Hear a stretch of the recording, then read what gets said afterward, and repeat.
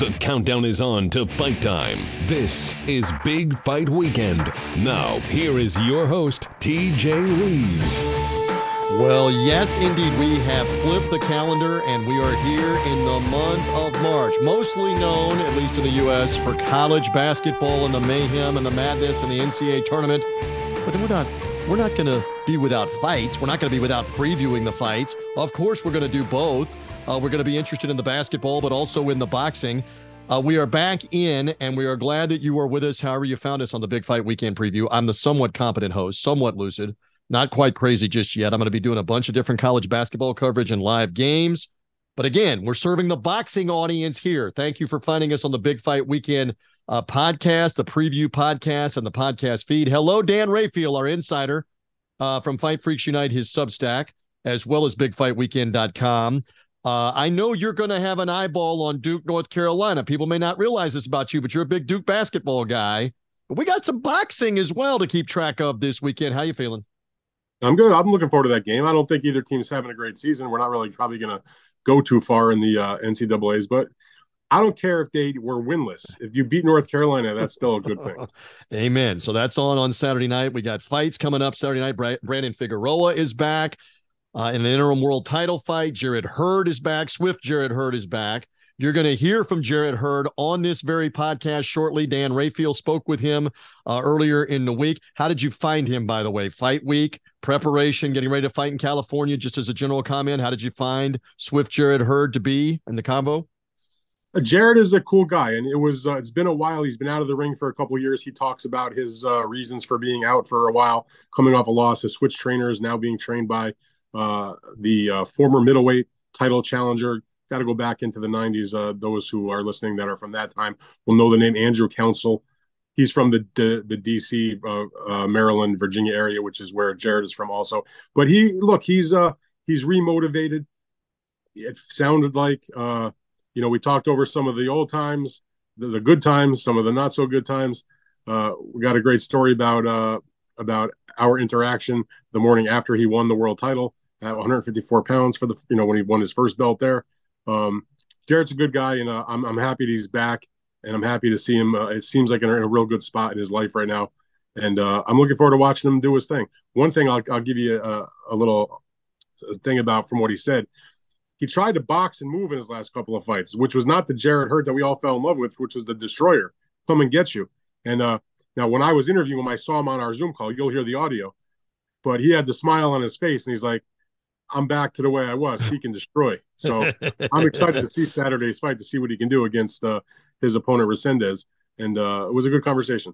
Top shelf tease by Brother Rayfield here on the podcast, and the upcoming conversation with Jarrett Hurd in a few moments. And wait, like we often joke, like the Ginsu steak knives commercials of the 80s and 90s. But wait, that's not all. How much would you pay now? $19.95, $29.95. You've got another interview, and not just any conversation, a really interesting one with the Showtime Sports and Showtime Boxing latest schedule out. But there's also some, there's obviously some drama going on behind the scenes about Showtime and whether Showtime's going to continue to exist because Paramount, the parent company, has Paramount Plus.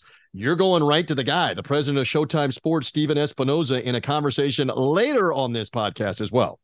Yeah, no, Steve and I were able to catch up. It's, sometimes you go a little while between interviews. Today, this week, we ended up with two good ones with Jarrett Hurd and also with Steve Espinoza, who I've known for way, way longer than he's been at Showtime. I knew him back in the day when he was Mike Tyson's attorney, and then later the Golden Boy attorney. In any event, we had a nice conversation. We talked about the making of the Ryan Garcia-Tank Davis fight. That was an interesting conversation. We talked a little bit about what might be in store for the winner of the upcoming Showtime pay-per-view between David Benavidez and Caleb Plant that takes place later in the month. We had a conversation about the upcoming shows that they announced. So we'll talk about also, they announced 3 different boxing cards that were not already on their already pretty busy schedule. So that was a good conversation. And we discussed, of course, what I called the 800-pound gorilla, the elephant in the room, if you will, which was all the stuff that's been going on that people have heard about, read about regarding the Paramount Plus absorption of Showtime into its streaming service. And he touched on that and, gave his side of things. And it's coming right from the horse's mouth in that sense. You'll get to hear it all right here as part of this podcast. Again, thank you for finding us. Make sure you're following, subscribing on the podcast feed here for Big Fight Weekend, because we come off the weekend with a Fight Freaks Unite recap, where we're going to recap this Brandon Figueroa Magsayo fight and everything else that goes on this weekend. So usually we're out with a preview Friday, overnight, Thursday into Friday morning. Then we're back with a recap overnight, Sunday night into Monday. And again, thank you to the peeps. You savages, you peeps keep finding us, despite my best efforts, I guess, to keep you from finding it. No, I'm just joking. Rayfield does a great job, and a lot of you are finding us even in the last 2 or 3 weeks, including off the Jake Paul, Tommy Fury recap, where we saw a nice bump in audience there. Thank you. If you're just finding us, keep plugging away. We're here with you going into the weekend and coming off the weekend right here on this same podcast feed. And you want to follow or subscribe, because then you need no other help. You don't need a social media link. You don't need a reminder on a website or anything else, because you will get automatic reminders. Correct, Dan Rayfield? Like a vibration. I've heard you'll get a ding, a bell, a buzz, a vibration, a banner. Something that tells you that we're there, we're back, more and more Rayfield, which is what we need in our lives. Okay. Let's get into it. This is the Showtime PBC card, Ontario, California, for Saturday night. And this is the vacant WBC interim featherweight championship. A belt, help me here, a belt that Magsayo held as the world title, and then Vargas beat him, right? And now Vargas has to decide whether he's back at featherweight or not. He says he is. So now this is the interim vacant belt. Did I explain it right? With Brandon Figueroa and Mark Magsayo. How did I do?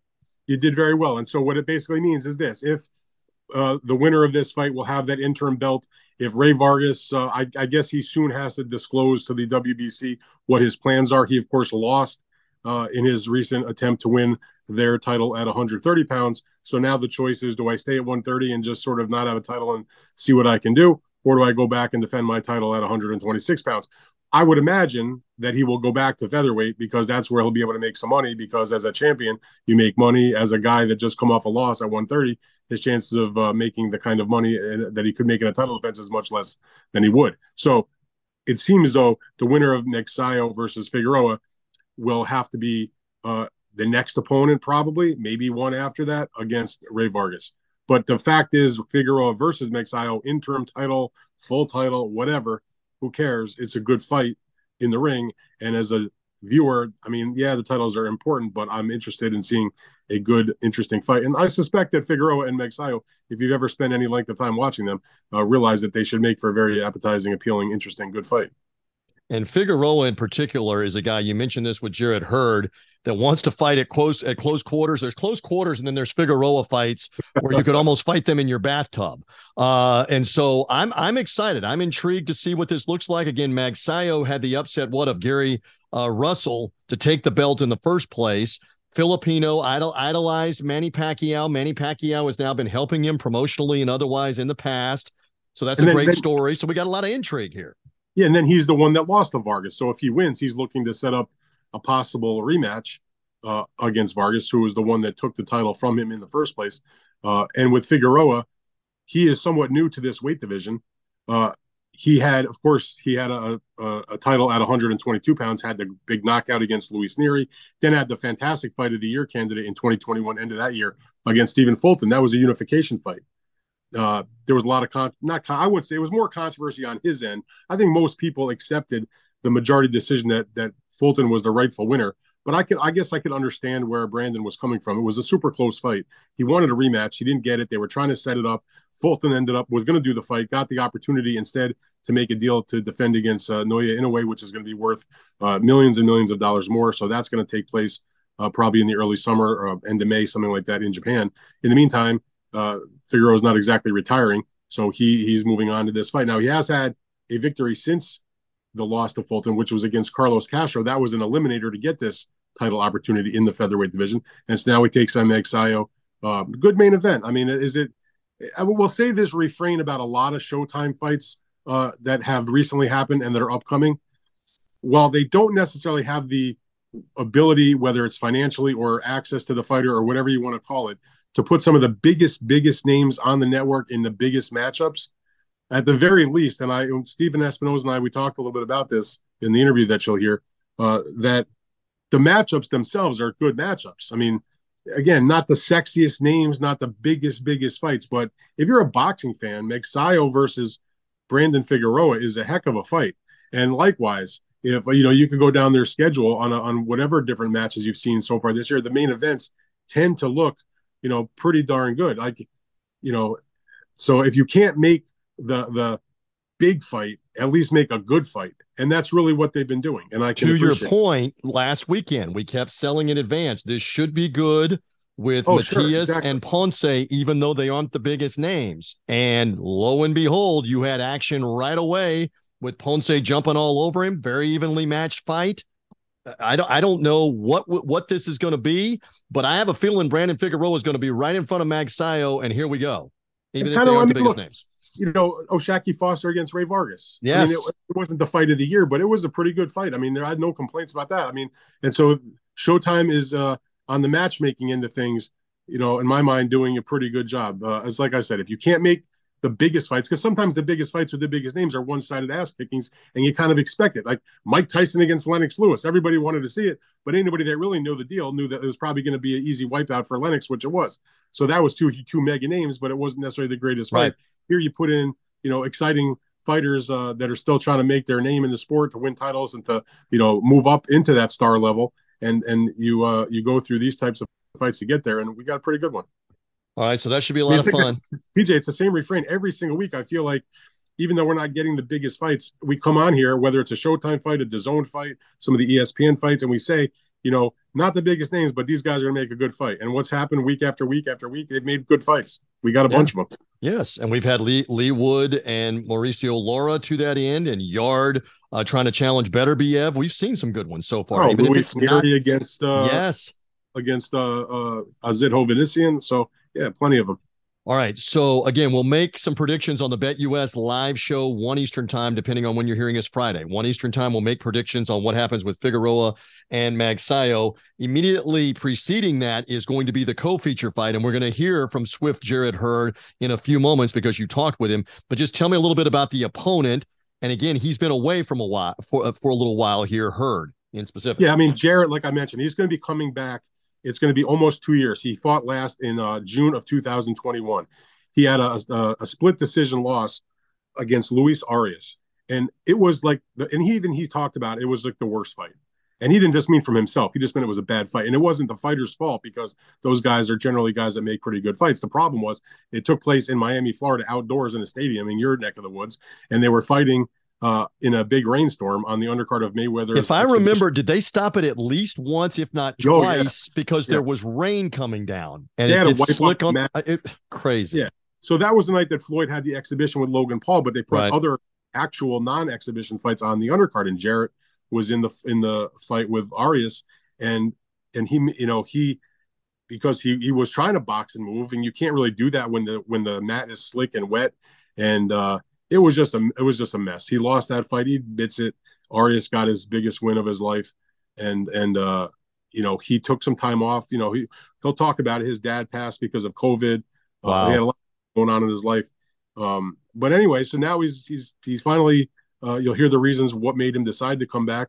He's now back in the ring. This is sort of let's shake off the cobwebs against Jose Armando Resendez, a 13-1 fighter with 9 knockouts from Mexico, and not a big resume.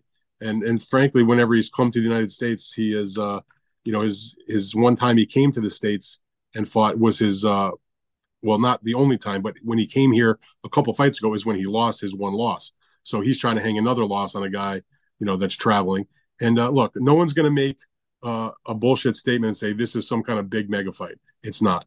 This is an opportunity for one of the guys who was one of the best fighters in boxing, one of the most exciting fighters in boxing, after a very difficult stretch in his personal life, after coming off of some difficult fights, off of the loss, to take the time to try to get back in shape, get back in the ring, see what he can do, and after this, go for a bigger fight. This is to shake off the cobwebs, get rid of the rust, see where I'm at, and see what I can do after this. But getting there, we'll see. Hopefully, as Resendez comes to fight, if Hurd is true to his word and goes back to the old, pressure breaks pipes types of style, we'll see a good fight.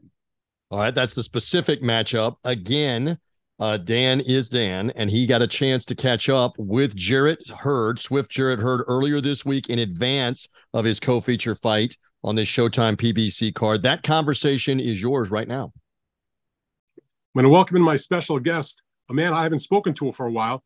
It's the former junior middleweight unified champion of the world, Jarrett Hurd. And Jarrett, you got a very important fight coming up Saturday night. You are going to be in the co-feature on Showtime, taking on Jose Armando Resendez on the undercard of the Brandon Figueroa, Mark Magsayo interim featherweight title bout. It's going to be your first fight in about 2 years.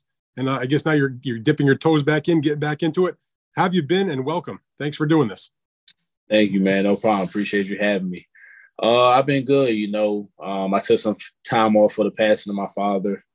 I just didn't have the love. It wasn't around me, the whole boxing, atmosphere. And, he had so much love. And I didn't realize until he was gone how much impact he had on me in the sport. And, I just took some time off, but now I'm back against Jose Resendez. And, I'm just ready to shake the cobwebs off, not overlooking them, but get back in there and do what I do best. Right. So you mentioned the passing of your father.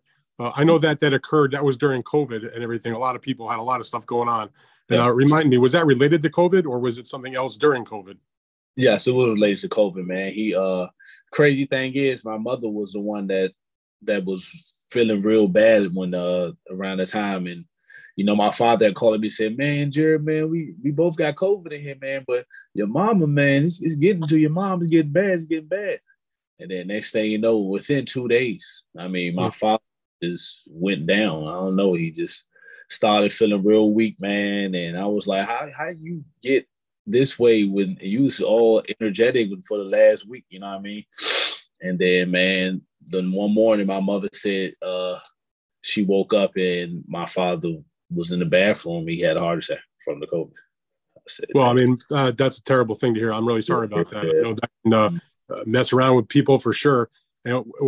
So when was it a conscious decision then to deal with that? And I think also, if I'm not mistaken, Jerry, you tell me that during the period of time that you've been off out of the ring, you also got engaged. Yeah. So that's a lot of stuff going on. The death of a loved one, getting engaged, I guess, put boxing a little bit on the back burner. What was it that was the spark to say, you know what, it's time to go get the gloves again, time to get the crew back together. Let's get back in the gym and let's go on with our career. Well, to be honest, I wasn't going to come back. Like I said, I wasn't hearing much about it. We have fight parties and watch it every now and then. But it was one night I was in my game room playing the game with my friend Emmanuel Savoy. He also the trainer of FA Jagua and Nico Ali Wash. Yep. I was on the phone with him, and then we started chatting. After we finished, he was like, "Man, I haven't done that in about 6 weeks at the time. 6 months at the time." And he's like, "Man, Jared, if your father knew what he's doing right now, man, he'd kill us, man, because we sit down, play the game, not running, not doing anything, man." And after that, I started playing back little things that he would say to us if I was not doing anything, the phone calls he'll be giving me. And after that, it started from hearing his voice to jumping to some rope to running some miles and to putting some gloves and, getting back into the groove of things. And after that, that's where I picked back up. So it's really the knowing what your dad would have said to you or how he would have reacted, like then you remember what he was like in that sense and that he would have wanted you to go on with your career. Exactly, man. Then I remember it was when Jermell Charlo became undisputed. He just beat Brian Castaño. Mm-hmm. And I don't know why that night, it was one of those nights I just kept hearing him saying, "Them boys can't beat you." He always said that to me. "They can't beat you when you in shape." And he just kept, and then when I kept hearing that, I just kept thinking about it too, like, man, won't you get back in shape, Jared? Like, why are you giving up now? I know if my father was here, he would not want you to stop right now. You just doing it because you can, So I said, I'm gonna give it one more shot. Now I got off my ass and came back, man. All right, so I'm glad that you're back in the ring. You've made some of the most exciting fights I've seen in my day of covering boxing. I just want to go back a little bit. It was 6 years ago, just last week, when you stopped Tony Harrison in round 9 to win the vacant IBF title. I was on an undercard of Deontay Wilder's heavyweight championship defense against Gerald Washington. And I know that was a big moment in your career. So I'm going to recount a little story. I don't know the answer to this. I mentioned this because it's just so prevalent in my mind when I think about your career. Tell me if you remember this. You won the fight. You got the title. The next morning, super early in the morning, I happened to be riding with you in the van to the airport. And what always sticks in my mind is that you had won the world title and we were riding to the airport. We were making a little chit chat, congratulations and all that. And do you remember this, Jared? Because it sticks in my mind forever. You were in your street clothes and you were wearing the belt around your waist in the van. Yeah, man. Hey, listen, it was times I probably never thought I'd ever get to that day, And when I won the title, I probably, you talking about just in that van, I walk around with that belt everywhere when I go home. So I'm not crazy. You really were wearing the belt in the van, right? Yep. Listen, that to me, for all the things that people see on television when the guy wins the title or is in a great fight or sees an interview, it's moments like that I've had the privilege of being around great champions for a long time and seeing them do what they do that people don't see, that endear them to me when I see a guy that's so proud of the accomplishment. They're going to the airport, 8 hours after they win the biggest fight of their life, and they're wearing the belt. And you said you wore that around everywhere, all around your hometown, and when you got back from the fight? Yes, man. The beauty about it is it was a vacant title. So, if I would have beat another champion, had to take his belt, I wouldn't have got to take the belt on the plane. But That's because true. of the vacant title, I took that thing on the plane, man. Everybody was asking me when I sent it through security. They was like, "What's this?" I was like, "I just want the title, Listen, that's a flex right there. I love it. Yeah. So you after that, you went on a good string there. You had beaten Tony, who's now getting a chance against Tim Tszyu, upcoming on Showtime for one of the interim titles. But then after that, you knocked out Austin Trout, who had been a very durable guy. I don't think he'd ever been stopped at the point that you stopped him in a title defense. And then after that, you had that fight of the year in 2018 against Arislani Lara, which I was ringside for, one of the best fights I've covered in 20 plus years of doing this. You scored a knockdown in the last round to pull it out, unify the titles.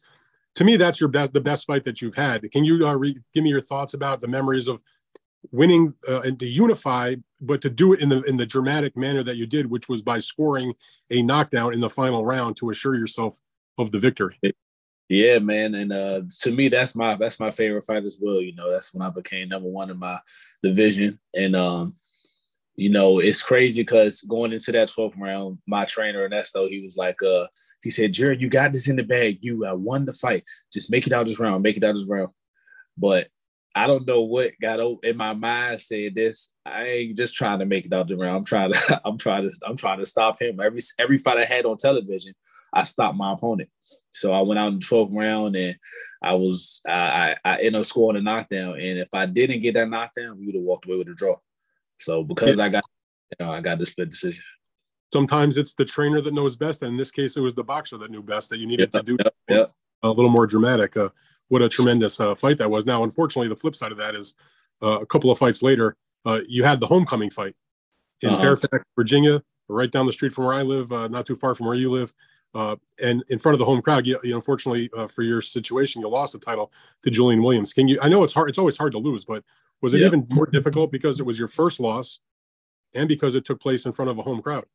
That was the toughest one because of that, man. Everybody kept saying, bring the belts back home.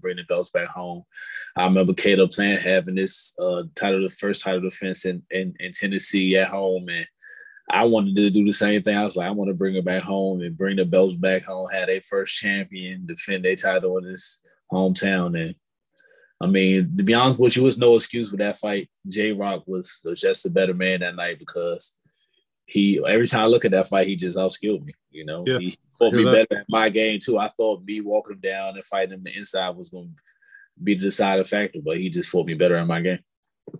Well, when you get in the ring on Saturday for this upcoming fight against Resendez, like we talked about, it'll be your first fight in about 2 years, a little less than 2 years. Your last fight was the split decision. It was your first, the fight you have coming up. This is a middleweight fight. The fight that you had prior to this was also a middleweight fight, your first one in that weight class against Luis Arias, who beat you by a split decision. And it was on the Floyd Mayweather-Logan Paul exhibition undercard in Miami in the terrible rainstorm. That just seemed like just a bad night all around. What happened in that fight? Worst fight ever, man. Listen, at least you're honest about it. I can respect that, you know? All right. Well, to be honest with you, I was with Kate Karoma, so I was. If you seen the fight before that, the Santana fight, you saw I was working on boxing and moving and using the ring more, and that was a game plan for this fight too. We was going to use the ring and box, but when it started raining, I was forced to fight my old style, and I wasn't in the shape, or I didn't practice as much to fight in that way. And man, you know, I just didn't look the best. But to be honest with you, it was the rain. You know, the breaks in between. Every time I felt like I had them injured, they'll take a break each and all those rounds just to wipe the floor, and it felt like a sparring session. You know, sparring session. Now, the question is, you mentioned about in that fight and the Santana fight, which was before that fight, where you were trying to employ a little bit more of a boxing style. I know it may not be the best way to extend a career or to preserve yourself in some fashion, but the Jarrett Hurd that I knew and watched coming up and in the title fights, you were a guy that just absolutely outworked your opponents. You just beat them down because you had such a monstrous amount of punch output and pressure, and just guys couldn't take it for an extended period of time. Mm-hmm. Are you able to go back to that style? Do you want to go back to that style, or are you still going to try to maybe box and move and or maybe mix it up a little bit? Because the Jarrett Hurd at his best was the guy that just went in there and just beat a guy to oblivion because he threw so many punches. I'm going back to what got me here, destroying everything. Any and everything in the ring, all 12 rounds, destroying. No more. Not saying I'm getting away from the jab and I'm not going to move around if I have to, but my go-to was to break my opponent down like before. But I would call it intelligent pressure. Right. Exactly. Who is the trainer for you for this fight? Andrew Council. Yeah, he was a hell of a contender in his own day. Yep. At the time in the middleweight division. And so you're taking on Resendez. He's not the most experienced guy. He's 13-1. He's got 9 knockouts. He's from Mexico. Not a big reputation, not a big resume. We know it's your first fight back in 2 years. I don't think anybody's going to give you a lot of grief for maybe not taking on a top level guy. But what do you know about this guy, and what do you expect from him? Well, I know in his 2 fights here in America, he had trouble. He had 1 split decision. He lost to Marco Hernandez. Mm-hmm. So I hope. My plans are to, every time you come over here in America, it's going to be bad for him. So if you get this one out of the way and shake off that rust and get back to the Jarrett Hurd that we all know, the middleweight division is in a little bit of a downward moment, I would say. If you can win and make a splash, let's say, coming back off the long layoff, puts you as a top name in the weight class. Obviously, Charlo has one of the titles. Gennady Golovkin is there with one of the belts. He vacated his other title. What's like the big fight that you want? Is it one of those guys? Do you want a rematch with J-Rock at some point if he were to come up and wait? What's the? I don't want to say the end game, but like, what's the? You don't want to be fighting the Resendez level guys for the rest of your career. Like, what's the big one for Jarrett Hurd going forward? So here's the thing. I would love to avenge both of my losses, but it's not a must-do thing, because I know I'm better than those guys, and right after I end up losing them guys, they go out there and lose. Some lost twice in a row. So I'm like, man, do I have to prove to the world or myself by avenging those losses to show them that I am still the same Jarrett Hurd, or do I have to go out here and beat better competition and they'll understand and know? And I feel like I need to go beat better competition. So, avenging those losses with J-Rock and Arias, if it come, I'll take it. But at the end of the day, I wanted to go after the Charlos and the titles and the Gennady Golovkin. And if I can get a chance at that vacant one, I go at the vacant one as well. There you go. Well, you're going to have, I would think, you come with a good win come Saturday, you should have some nice options in this weight class. Jared, thank you very much for doing this today with me. I appreciate it. I wish you nothing but the best of luck. And should you win another title down the road, maybe I'll be in the van riding to the airport with you again. All right, Sal. Looking forward. All right, Jared. Thank you so much. I appreciate it. Okay. So there we go. And one more time, he's back. It's the co-feature fight from Ontario, California, right before the Figueroa Magsayo main event. Saturday, final thought there before we move on? My final thought is I'm very, very happy to see Jarrett Hurd back in the ring. I've been thinking, actually, before that fight was announced, is he coming back? What's he doing? And the reason I say this, I see him on social media. I follow him on Twitter, Instagram, or whatever. And you see photos of him. He's out with his fiance. They're doing their thing, clearly enjoying life, not looking like he's 160 pounds. And now he's got it back, and hopefully he can resume what was a career that was on a very, very good trajectory, despite having lost the titles. But a nice guy and a really exciting fighter when he's on his game. All right. Speaking of Showtime, again, Steven Espinoza conversation with the Dan Rayfield in a few moments, but they made some official fight announcements. I know we've been talking about some of these different fighters and fights, but it begins with the April 8th card in Carson, California, and Sebastian Fundora and that WBC interim 154-pound title fight. All right, so give me what they have announced, and it kind of is going to lead us into the conversation with Steven Espinoza. I'll give the rundown. So like you mentioned, Fundora is fighting Brian Mendoza in the main event. That's a fight we talked about, I think, on one of the previous podcasts. I had written about that. That was something I had nailed down a couple of weeks ago. And anyway, but that's the main event. They've got an undercard that is a Showtime. If you watch Showtime Boxing, you certainly know Brandon Lee. He's been on a bunch of their Showbox and other championship boxing events. He's taking on Pedro Campa. It's kind of a step up. Brandon has already got about 27 fights, 27-0, but Pedro Campa, I think, can be viewed as a step up for him.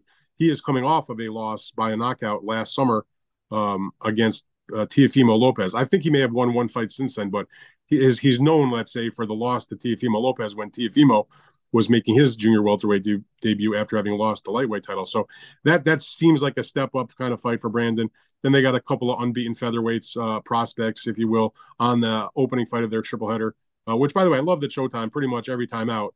With rare exception, it's a triple header. They got the Tony Harrison, Tim Tszyu fight coming up. That's a single fight from Australia, but that's a rare exception. Mostly they're triple headers. And the other fight that I was going to say is Luis Nunez against Christian Olivo, both unbeaten featherweights. And then they move on. They got these are new cards, by the way. This is in addition to the ones that have already been announced. So May 13th, site to be determined. The WBA's recently crowned junior welterweight title holder Alberto Puello is taking on the always colorful Rolly Romero, who's coming off his knockout loss against Gervonta Davis last year. Some might question how in the world does he get a world title shot after a knockout loss and a long layoff. I don't know the answer to that, but I do know that I'm always interested to watch Rolly fight. So I'm okay the three letters WBA tell you a lot there. Continue on. Yes, I hear that. And then this was not an accident. This is by design. It is let's call it a night of the junior welterweights, because the two other fights that they've added to this card for the television broadcast are also in the junior welterweight division. You have Gary Antoine Russell, who I thought was going to be fighting Alberto Puello. There was a lot of conversation. I'm told that the Russell team, not so much the fighter, but his brain trust, partly his brother, etc., was like, you know what? They didn't think they were quite ready for that. Let's get another one or two fights, and then we're going to be good to go for the title. Okay, have your opinion about that. But the bottom line is he's fighting on the same card with Alberto Puello because he's going to be lined up with the winner of that fight probably at some point. He's taking on the undefeated Ken Cruz, and you got the other fight, which is the opener, is Rances Barthelemy, who has had a world title in the 135 and 130 divisions, against Omar Juarez, who was shook off his one loss to win 2 or 3 fights in a row. Look, I'm no big fan of Rances Barthelemy. He's made some of the worst fights I have ever seen in my life. I hope he can deliver something that doesn't suck on that night. But nonetheless, that's the show, 3 junior welterweight fights. And then they move on back to their apparently their new favorite stomping grounds at the Armory in Minneapolis, Minnesota, June 24th. Solid main event. You got Carlos Adames, the Dominican, who's now the WBC's interim middleweight title holder. He's taken on Julian J. Rock Williams, the former unified junior middleweight champion. He's the one who beat Jarrett Hurd to take those titles back a couple of years ago. So Adames is in the optional period that the WBC allowed him to do before they make him and the middleweight Charlo fight each other. The undercard fight, another 154 fight, Erickson Lubin, who's usually in good fights. He's taken on the aforementioned Luis Arias, who is the one who hung that last loss on Jarrett Hurd in a middleweight fight. Hopefully they make a nice matchup. And then you have the opening fight, which is a world title match between the IBF 115-pound champion Fernando Martinez against his Filipino mandatory Jade Bornia. That was a fight that TGB Promotions picked up at a purse bid a few weeks ago for very cheap money. But they should provide us with a pretty decent fight in the opener. So those are the three fights. And I'm going to say it again, as I said before, not the biggest, sexiest names in the world, but at least in terms of the main events, each and every one of those fights on paper feels like it should be competitive and probably better than average action. That's all you can really ask for, I guess, if you're not going to be able to do the biggest mega fights. And also, I should add, and they made a point of this when they made their announcement. They have a bunch of other fights they're trying to get done, but they weren't done yet. But they wanted to put something out because these other events are coming quickly. But they made the very specific point that they are going to announce events with Keith Thurman, Errol Spence, and they went on down the line. Danny Garcia, Jaron Ennis. There was several fighters that they mentioned also, and you can assume that means we'll see probably Spence against Thurman in the least kept secret in boxing. That they'll fight each other. One more time? I know Keith Thurman's in this area. I was not really interested in Errol Spence and Keith Thurman in the short term of 2023. If you're making me wait for Errol Spence and Keith Thurman like into the midsummer, which delays even longer the possibility. I think it's going to be sooner than that, though. I think it's sooner than that. But here's the point, though. They're just making the point I'm making is that in their announcement of those three events, Showtime was very specific in saying, besides this calendar that we've laid out for you, these new events, a June 9th showbox that doesn't have fights yet set, but it's the night before the Hall of Fame inductions, plus the other bouts that are already on the calendar, including Tank Davis and Ryan Garcia and the Benavidez planned pay-per-view and the fights they've already had and the upcoming Tim Tszyu against Tony Harrison fight that's already been announced. They have a lot of fights coming up. And then again, at the end, they made the point, we're going to also have fights with Thurman, with Spence, with the two Charlo brothers, obviously one coming off the injury when he's done healing up his hand. Jaron Ennis, as I mentioned, David Morrell, who's got one of the secondary super middleweight titles. They mentioned fights for Danny Garcia. So there's a lot more Showtime action to come besides just those three cards that were new to the schedule. Hopefully, when it comes to the guys like Ennis, Morrell, and Danny Garcia, we're going to see them against other quality opponents. And I should say the same for the middleweight Charlo. We know that the junior middleweight Charlo is going to be obligated to next fight the winner of the Tony Harrison-Tim Tszyu fight. That's not exactly a secret. So we'll see. All right. But so far, good. All right. Speaking of all of this with Showtime, their president is Steven Espinoza. Dan spoke with him this week. You get another conversation, Dan, with Steven Espinoza now over all of what we're talking about here in the future with Showtime. Okay, everybody. I'm going to welcome in my special guest to the podcast today. I'm speaking with none other than the Showtime sports boss man, Steven Espinoza, who I've known for many, many years, going way back before he was with Showtime. I think we first met back when you were the attorney for Mike Tyson back in the day, and now you're making these big fights and doing the schedule. And I'm happy to talk to you today about it. You guys got a lot of fights coming up. How you been? I've been great. I assume you're not going to bring up your old nickname for me, but we'll leave that in the past. I don't think I had a nickname for you. What do you? I'll remind you off air. Okay. I'll remind you off air. Maybe I endorsed somebody else's nickname, but I don't think I ever had a nickname. I think so. Other than Steve. But anyway, all right. Well, the biggest thing that you guys have been dealing with in the most immediate last few weeks, and I think every boxing fan is super happy about it, is that you were finally able to get the big fight between Gervonta Tank Davis and Ryan Garcia done. It was sort of like watching sausage get made day in and day out. I know that it was not easy. It was a heavy lift, as they say. And I just like now that it's all done and set, signed, still delivered, everybody's looking forward to a big pay-per-view fight April 22nd on Showtime pay-per-view. Can you just give me your thoughts about how hard was it to finally get it done? And now that it is done, sort of like how rewarding is it to finally deliver a fight that so many people have wanted to see for so long? Yeah, look, it was painful. I mean, choose your metaphor, whether it was water torture or, pulling fingernails off. There were some late nights, there was some lost hair, lost weight. But look, two things I think motivated everybody, at least on our end. Number one, what this fight would mean to the sport, and how important it was, how sort of highly desired and anticipated it was by boxing fans.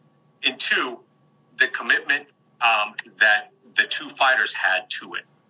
And there were plenty of opportunities where there were people around one or the other fighter who may have been suggesting other opportunities. They could have taken the exit ramp, in some sense, That's a little bit of what happened with Spence Crawford. You know, things, the negotiation was prolonged and one guy decided to take a different opportunity. But the reason why this happened ultimately is that Gervonta and Ryan would not let that happen.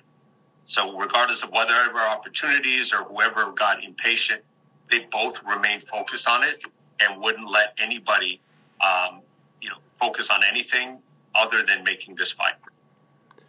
And can you describe the difficulty then in general? I mean, you said late nights and lost hair and all that business, but I mean, I was following along on a regular basis, and it gets frustrating at a certain point, doesn't it?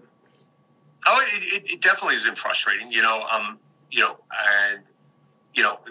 are the boxing, the hardcore who love to hear the details and the day to day, and there are a whole other category of people who are saying, look, I don't want to hear the details. I don't care how hard it is. Just make the fight. But here it's reconciling two different business structures and business objectives. Ryan had an exclusive arrangement with Golden Boy, and that has a relationship with DAZN. They have certain expectations and some contractual commitments. We've been in business with Tank for a long time. So it's sort of reconciling that and trying to figure out, what is important to their side, what's important to our side, and seeing what kind of middle ground there could be. And look, we ended up with a deal where, I know we're not entirely happy. I'm sure the other side isn't entirely happy, and that's probably the sign of a good deal. Yeah, everybody's a little bit unhappy. That is for sure. If everybody is kind of annoyed, then you probably do have a good deal. And I wonder, now that it's made and you have everybody behind it, the fighters I know will get out there and do their part. I expect, of course, Showtime will do what it does, DAZN do what it does, and make everybody know about this fight. How big of a fight can it be? And I go back, obviously, in the days when there were big fights were meant 1 million pay-per-views or more. It doesn't feel like we're in that era anymore for a lot of different reasons. There hasn't been 1 million selling pay-per-view in quite some time. So I wonder, what are the expectations, and how do you make people understand that we're not in the mid-2000s, 2010s, or even before that, as far as what the numbers are, where people will look and say, "Oh, that was disappointing." What is a home run for everybody in this type of fight? Yeah, it sort of feels like 800 is the new million. Basically, because if we look at, Canelo Plant did about 800, Wilder Fury 2 and 3 did a little less than that, but in the same neighborhood. And those have been the biggest ones, really, in recent pay-per-views. So that sort of feels like, not necessarily the ceiling, but that's the most we've done as a sport lately. So look, I'd be thrilled with those numbers. I know there are people throwing around other numbers as well. But what does make me optimistic and hopeful that maybe we could have a breakout performance is when you talk about fighters who, the handful of fighters in the sport who have a profile and have a fan base outside of our usual hardcore fans. Tank and Ryan are definitely in that very small category. Mm-hmm. They, and people can sort of sneer and mock social media following, and it that's often used almost pejoratively. But it is indicative of a fan base, of people who care about you as a fighter. And the fact that they have millions of people who are following them and interested in their lives, that is definitely a good indicator for the amount of business that they could do together. So you have another pay-per-view coming up March 26th, before we even get to Tank and Ryan, and that's the fight between David Benavidez and Caleb Plant, which I think every boxing fan would acknowledge is an outstanding matchup and something for many people to look forward to. And I think it's going to be a tremendous fight. What I'm actually interested in is once they take care of their business, and obviously I meant March 25th, by the way, for the date of that pay-per-view, where does the winner of that go? Because Caleb Plant has already had the fight with the undisputed champ, Canelo Alvarez. He lost that fight. Benavidez, of course, would be a very intriguing fight for Canelo. I'm not sure what Canelo's plans are. He's going in something else he's got coming for the spring. They've talked about a Bivol rematch in the later part of the year, which would mean the winner of that fight that you have would not be in line for him, Benavidez, and I don't see a Plant rematch happening. So what do you think is in line for the winner of that fight? Because they got a chance to have a real kind of breakout performance against one another. Yeah, I think I don't think anyone's going to sit around waiting for Canelo. Like, it's a great thing if it happens, but, David's been pretty open. He's not going to. He would love the fight, but he's not going to, put his career. And I think that's how we ended up here. No one's sitting around looking to rack up easy wins and wait for Canelo to call them on the phone. So, look, you've got David Morrell. You've probably got Jermell Charlo. At some point, you've got Demetrius Andrade. And I think, you put those 5 guys, Benavidez, Plant, Andrade, Charlo, eventually, and Morrell. And there's a multitude of good matchups there.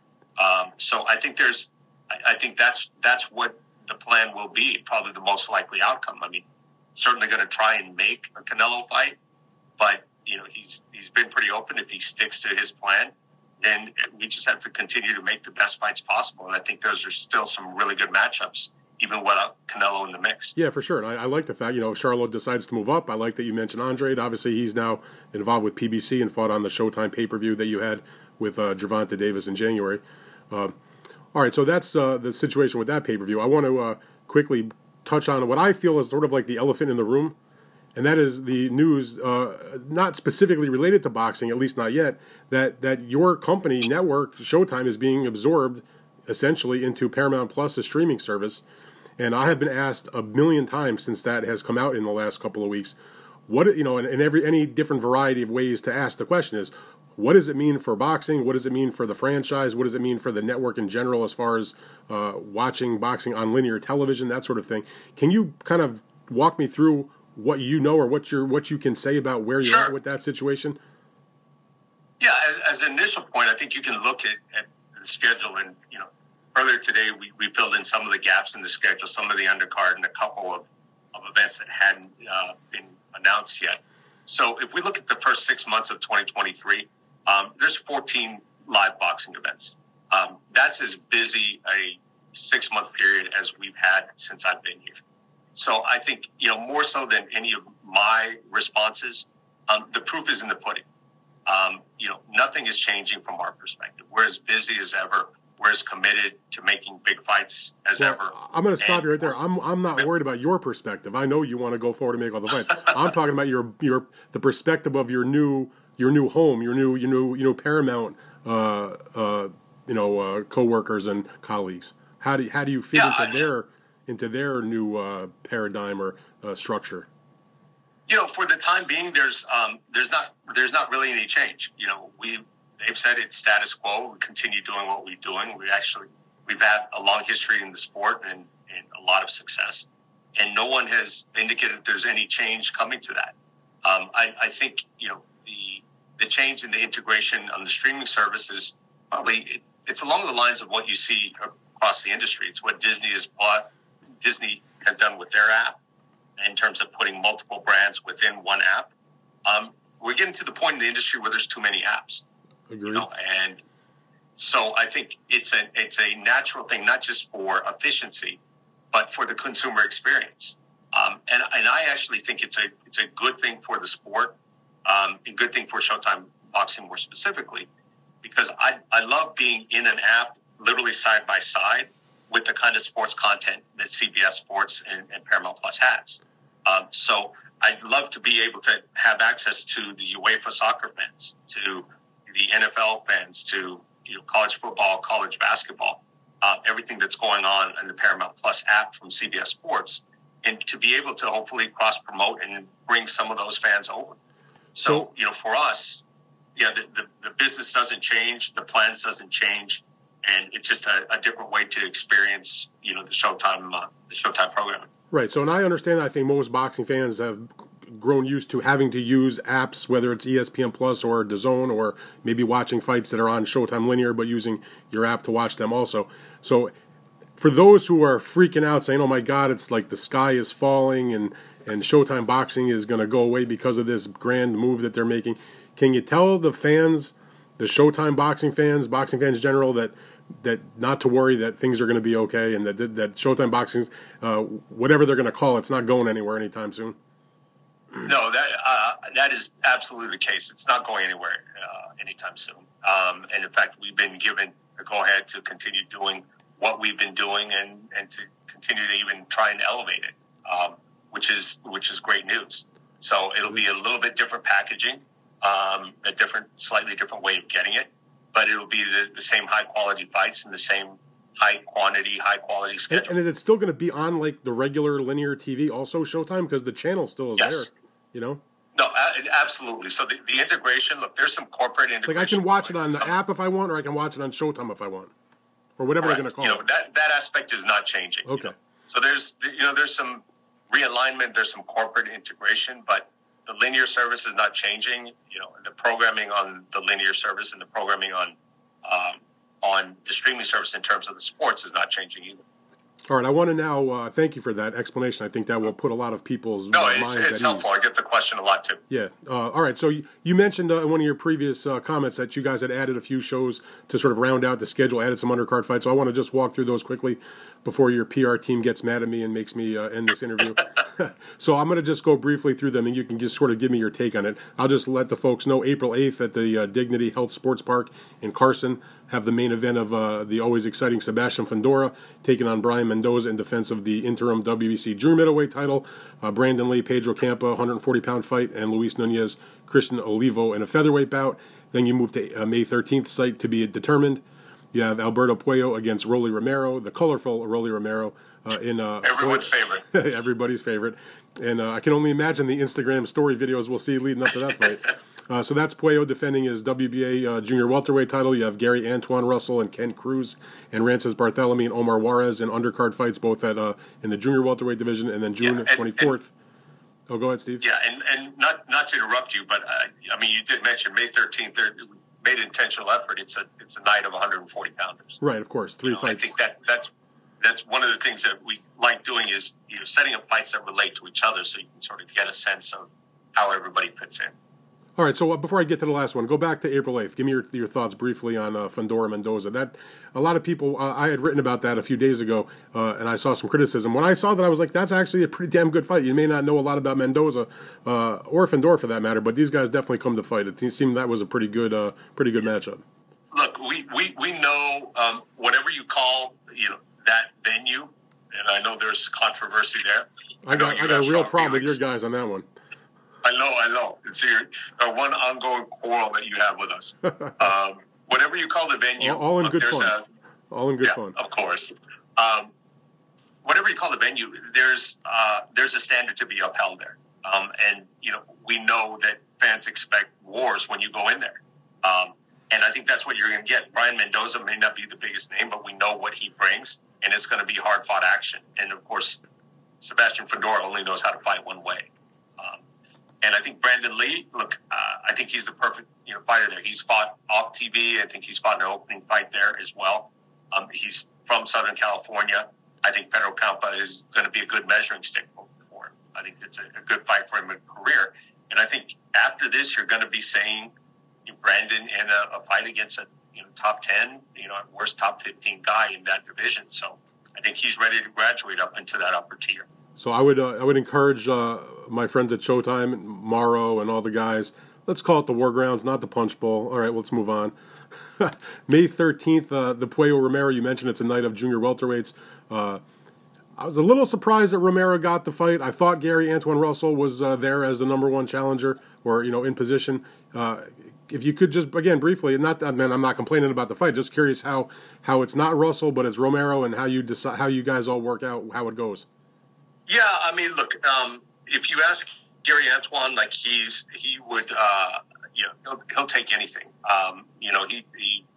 There's not anybody in background. That's what I love about Gary Antoine is he will absolutely take any fight that's offered to him. Come hell or high water. If you said fight Deontay Wilder, he would. But I think this is more his advisor saying, okay, he is still relatively young, a little bit more seasoning. I don't expect it's going to be very long before we see him in a title fight. He's been moved really quickly, fought some tough fights, and I think the reality is he's ready for a title fight within the next 2-3 fights at most. All right, I'll just touch on the last one that I didn't mention before, the third fight card that you added to the calendar in an official way, and that is June 24th at the apparently the new home of Showtime Boxing in Middle America, the Armory in Minneapolis. You have in your main event, you have Carlos Adames, the interim WBC middleweight title holder, taking on the former unified champion in the 154-pound division, Julian J-Rock Williams. Erickson Lubin against Luis Arias, also in a junior middleweight. That's a junior middleweight fight. And then you have the title fight between Fernando Martinez against Jade Bornia. He is defending his IBF junior bantamweight title, which he won on Showtime against Jerwin Ancasa. So I know Adames, as the interim champion, he has the ability, based on the WBC ruling, to take this interim fight the same way they allowed Jermall Charlo, when he returns from his layoff, to take an interim fight before they're put into the position where they have to fight each other. Tell me a little bit what you think about that matchup. Adames is kind of an under-the-radar kind of guy, it seems to me. He is, but look, he's another one. It seems like there's a renaissance of Dominican fighters. I mean, it's just, maybe just coincidence, but there's a lot of really promising young fighters. We saw one just this past weekend. But Carlos Adames is a tough out for anybody. This is a tough ask for Julian. I think the reality with Julian, I think he still has some mileage left in him. I think he wants to make another run. And if he pulls off this win, then he's back in the middle, in the thick of things. And I think you're right. I think once Jermall gets back and active again, he's was off dealing with some personal issues. He's anxious to get back. Once he does, then I think the winner of this fight is a natural. And do you, I know Charlo, at the end of the announcement release that some of the press guys received, it did mention a bunch of other fighters saying that they will be in fights in upcoming announcements and future schedule. I know obviously you're working on, I believe, Spence versus Thurman. That I guess would be added at some point as a pay-per-view. Is that correct? Yeah, there's a lot of good names. As strong as we feel like this schedule is, I mean, Spence is not on it, Thurman's not on it. Mm-hmm. Neither the Charlos, Jaron Ennis, David Morrell. So, we could have held off and waited another week or two and probably taken care of most of them on the schedule. But, nothing holds in the sport. Sure. A lot of this had leaked out anyway. And I think, those other guys, the Spences, the Charlos, the Thurmans, the Ennis, Morrell, even, a guy like Isaac Cruz or Frank Martin or, David Morrell, Danny Garcia, like all of those, I think we're going to be back sooner than we think. We're not talking about, hey, we're seeing them in the fall. I think we'll see most of those guys, in the summer. And with Jermell, and I'll end it with this though. I think he's supposed to fight the winner. He's going to be mandated when he comes back. It's not a secret. He's got to fight the winner of the very good fight you guys have coming up between Tim Tszyu and Tony Harrison. Yeah, that's a bit of a formality. We don't want to assume that, but obviously the mandatory will be determined on March 11th, and that contractually would, or at least from the sanctioning body, needs to be Jermell's next fight. All right, very good. Steve, I appreciate the time very much. I look forward to seeing you in Las Vegas April 22nd during Fight Week for the big fight between Tank and Ryan. Thank you very much for doing this. Appreciate it. All right. Great to see you, Dan. You too, Steve. There you go, everybody. Steve Espinoza, the big boss man of Showtime. All right, love that. And again, I want to publicly say this because Showtime, Steven Espinoza, his people, Chris de Blasio, Steve Pratt, all the people involved with the PR and behind the scenes, they've been very good to me with the Big Fight Weekend podcast. Before you and I hooked up, they've been good with both of us with getting us guests. You have a longer relationship with them, obviously. We enjoy that relationship with them and hope it continues. And I look, what do I know definitively here? This is actually, though, a good thing for them because of the all the fight cards that you're seeing right now shows there's still belief in boxing from a Paramount standpoint. There's belief in that. And the bigger names with bigger attraction and bigger audience are only going to help that go on. I do know from talking to somebody, let's just say that is inside the Paramount empire, not high up the empire, but is inside the Paramount empire. And this person said to me, hey, they realize the value that Showtime has and that Showtime has different sports aspects to it as well. So as long as the boxing and the quality of the boxing is there and fans that are listening to us continue to subscribe and get Showtime, and I personally subscribe, and it's worth your while. It's worth your while with all the different programming, but it's definitely worth your while if you're a boxing fan. I think that will help the powers that be look at this and say there's value here because they are still regularly putting fights out when very few in the U.S. in terms of broadcasters are regularly putting fights out. They put it out more. They put them out more regularly. Dan, you know this. Put them out more regularly than just about anybody else.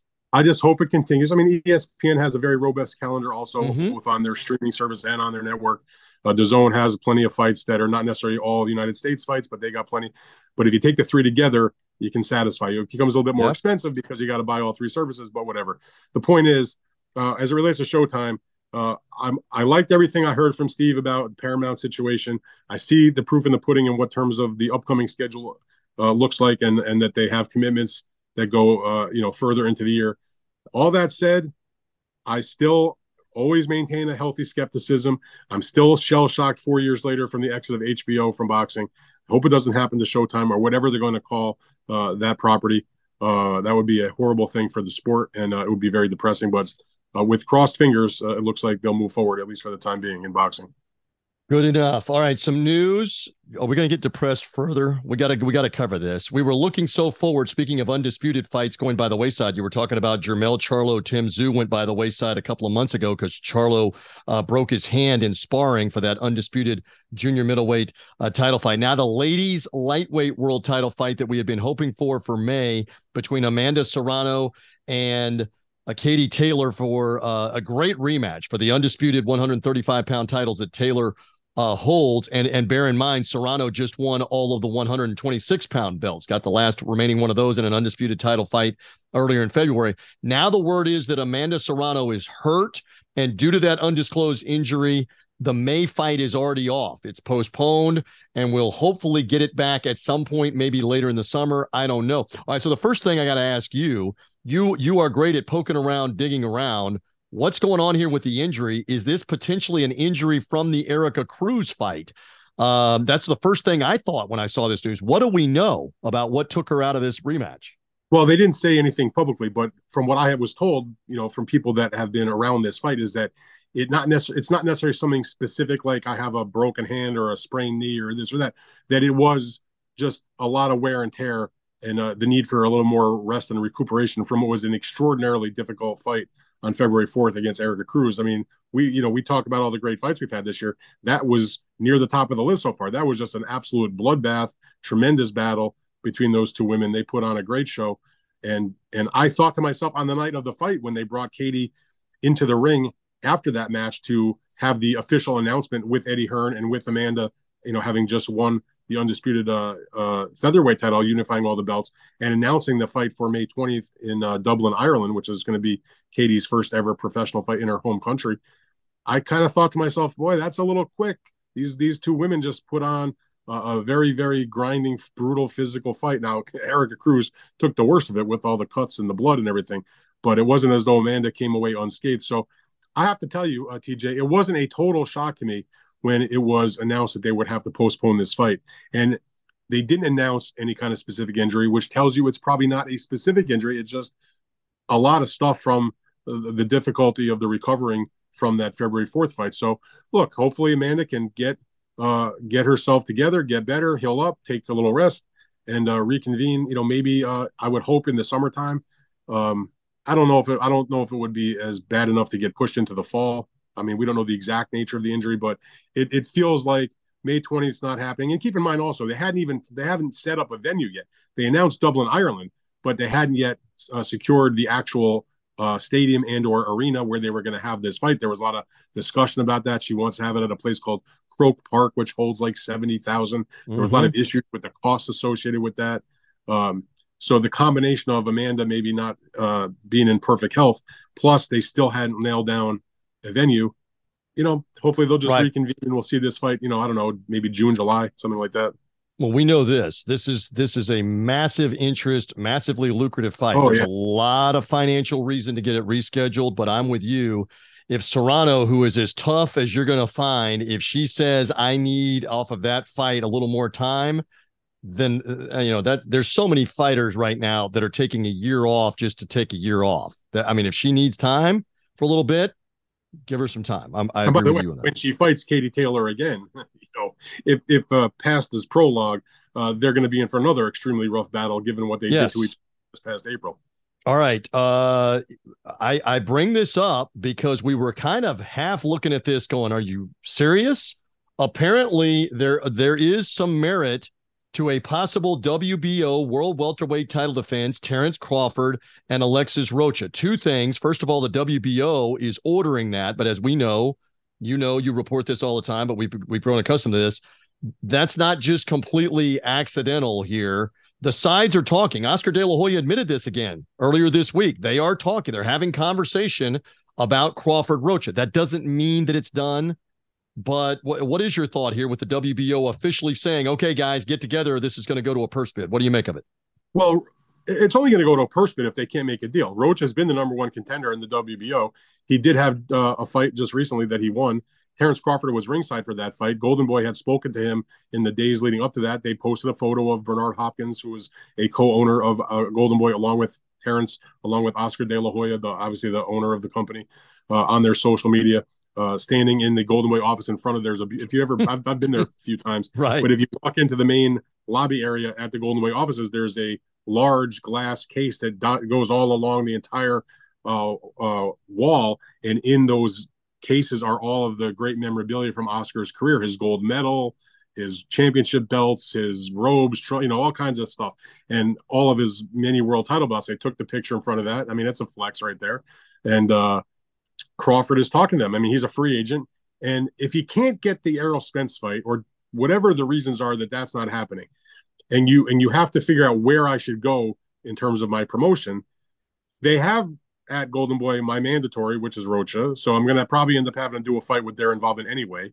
And they also have Virgil Ortiz. If Virgil Ortiz defeats Amanda Stanionis on April 29th, that would become a pretty big fight other than the Errol Spence fight, which was Crawford against Virgil Ortiz. So another very high-level opponent that they can make for you. They're talking about not just trying to make this Rocha fight. They're talking about doing a longer term deal. I'm not saying it's going to be like years and years, but it could theoretically be, 2 fights, 3 fights, something on the shorter term like that. So it makes a lot of sense. So the WBO ordered the fight. They have 20 days to make a deal. If they don't make it, they'll put it to a purse bid. I'm sure if they get close, I mean, this happens all the time. Golden Boy can certainly go to the WBO and Terence Crawford's representative and say, hey, we're getting there, can give us a little more time. And most of the time the organization will say no problem, they'll give another week or 2 or whatever. But it seems like without the Spence fight in the immediate offing and Crawford winning a champion and having to make a mandatory, that the Rocha fight's going to happen, whether it's via a purse bid or it's making a deal with Golden Boy. Now, if he doesn't make a deal with Golden Boy, he doesn't have a promoter, so he's going to have to secure somebody that would come in on his behalf to bid, which means making some kind of agreement with another outfit. I think his days with the BLK Primes of the world are done. That was a one and done for him. He's not involved with Top Rank. I'm not sure what the matchroom appetite for a fight like that would be. They are also on DAZN the way that Golden Boy is. Point is, there's not a lot of companies out there that are going to willing to invest in that kind of fight. But Golden Boy might, because they've got Rocha. They'd like to work with Crawford. They have a great future opponent possibility for Crawford and Ortiz. So, all these things take time to play out. There's about 3 weeks where we'll know more about it, because that's when the purse bid will come up. So we'll see. But do I love Crawford Rocha? No. But do I love the fact that Terence Crawford would become more active? Do I love the possibility of him fighting perhaps Virgil Ortiz if they're both winners? Absolutely. So, make the best of a not the greatest situation. Well, and again, like you laid out, not an accident he was at ringside at Rocha's fight, not an accident that he's at the Golden Boy offices. Now, that's not a deal. They don't have a deal. No, far from it. The signs are pointing to that could be the next fight. Get him more active. Get him out there. And by the way, the lawsuit, my understanding, the lawsuit is still going on, right, with Top Rank. So, as you were saying, that's not going to happen. Even if there was no lawsuit, I mean, in the immortal words of Bob Arum, I lost more money on Terence Crawford. If I hadn't promoted those fights, I could have bought another mansion in Beverly Hills. Well, Bob Arum's also the one that promised him $1 million bonus if he didn't make the Errol Spence fight, and then tried not to pay the bonus, even though it was in writing, according to Crawford and his lawyer.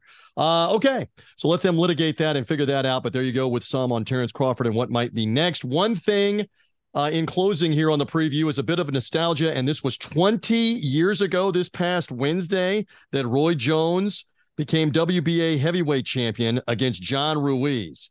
Now, Rayfield, in the pantheon of all-time great heavyweight moments, this one ain't there. But you were ringside for this, yes? Tell me more. Tell me more on the nostalgia. What's up here?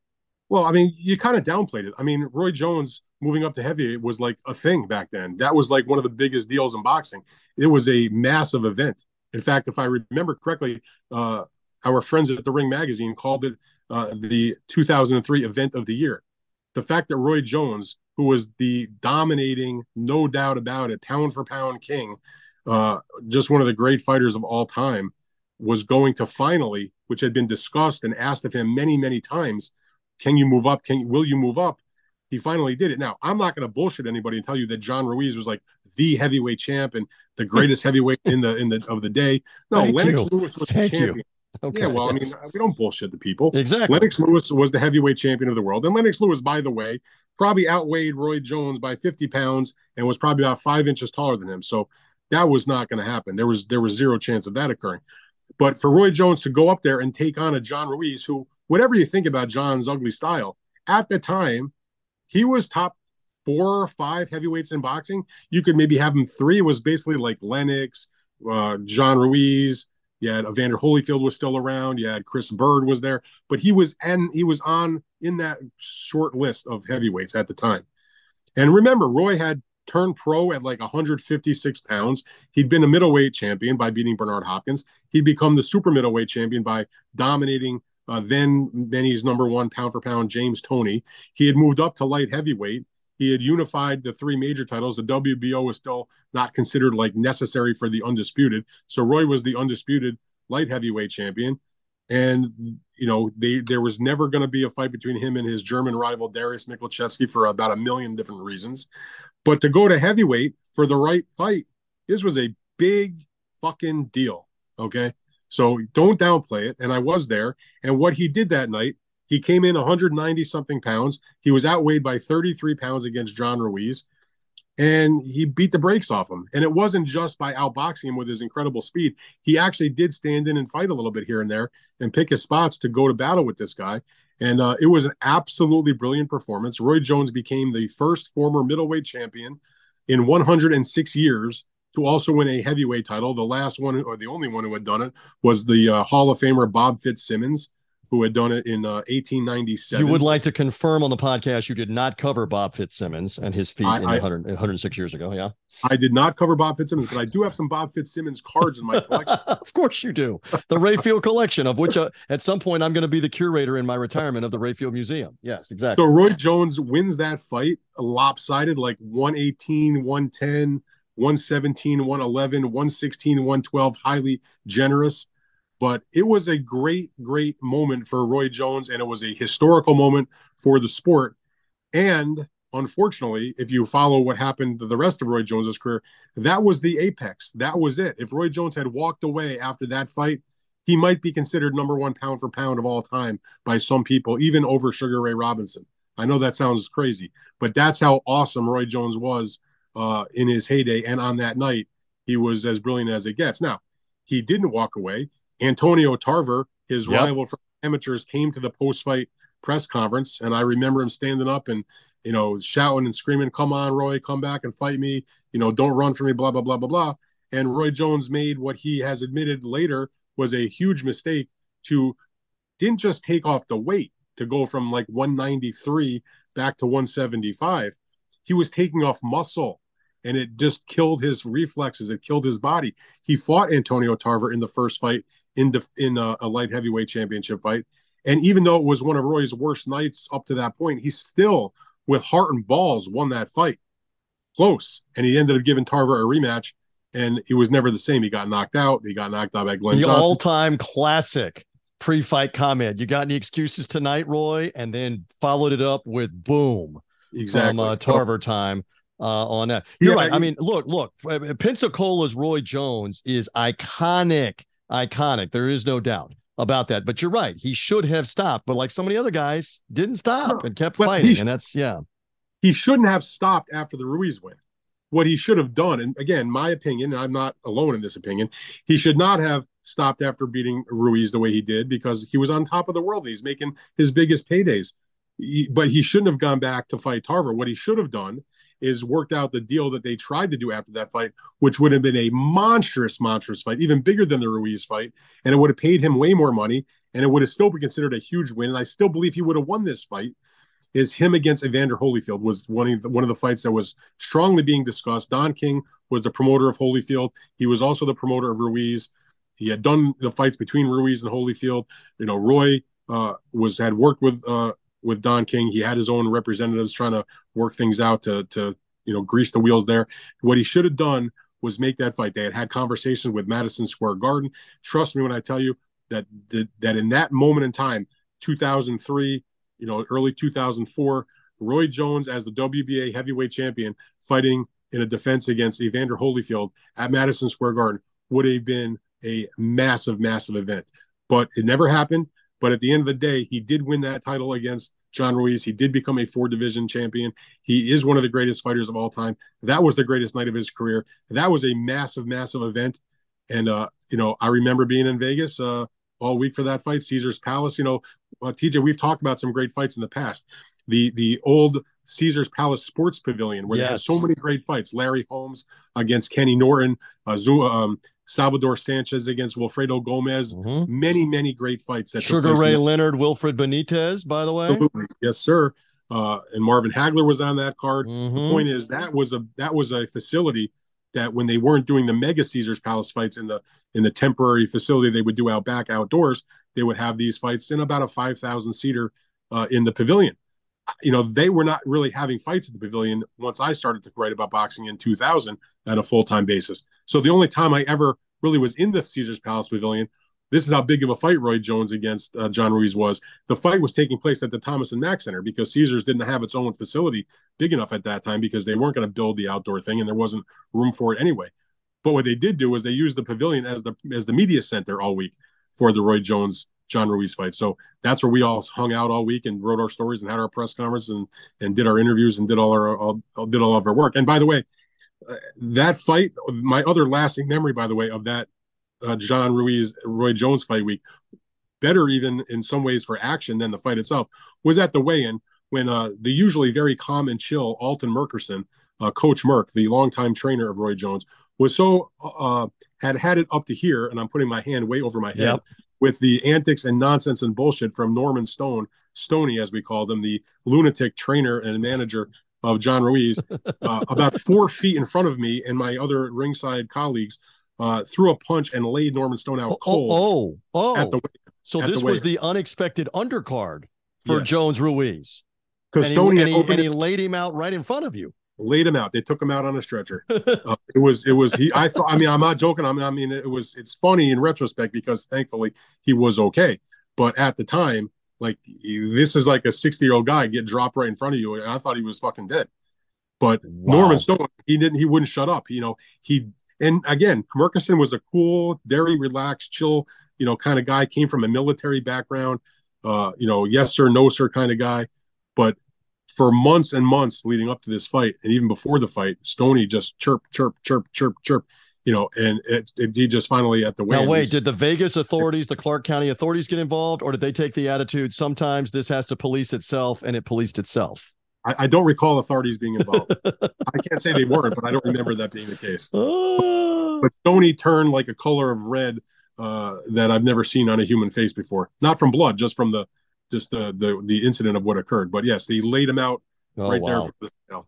And then Roy Jones. And then the next night, Roy Jones went and battered John Ruiz and won the WBA heavyweight title. Great nostalgia to close us. Again, a full podcast. We've got the Figueroa Magsayo main event in California. We'll talk more on the BetUS show live at 1 Eastern time on BetUS's platforms, their YouTube, Twitch, Twitter, anywhere you get it on BetUS.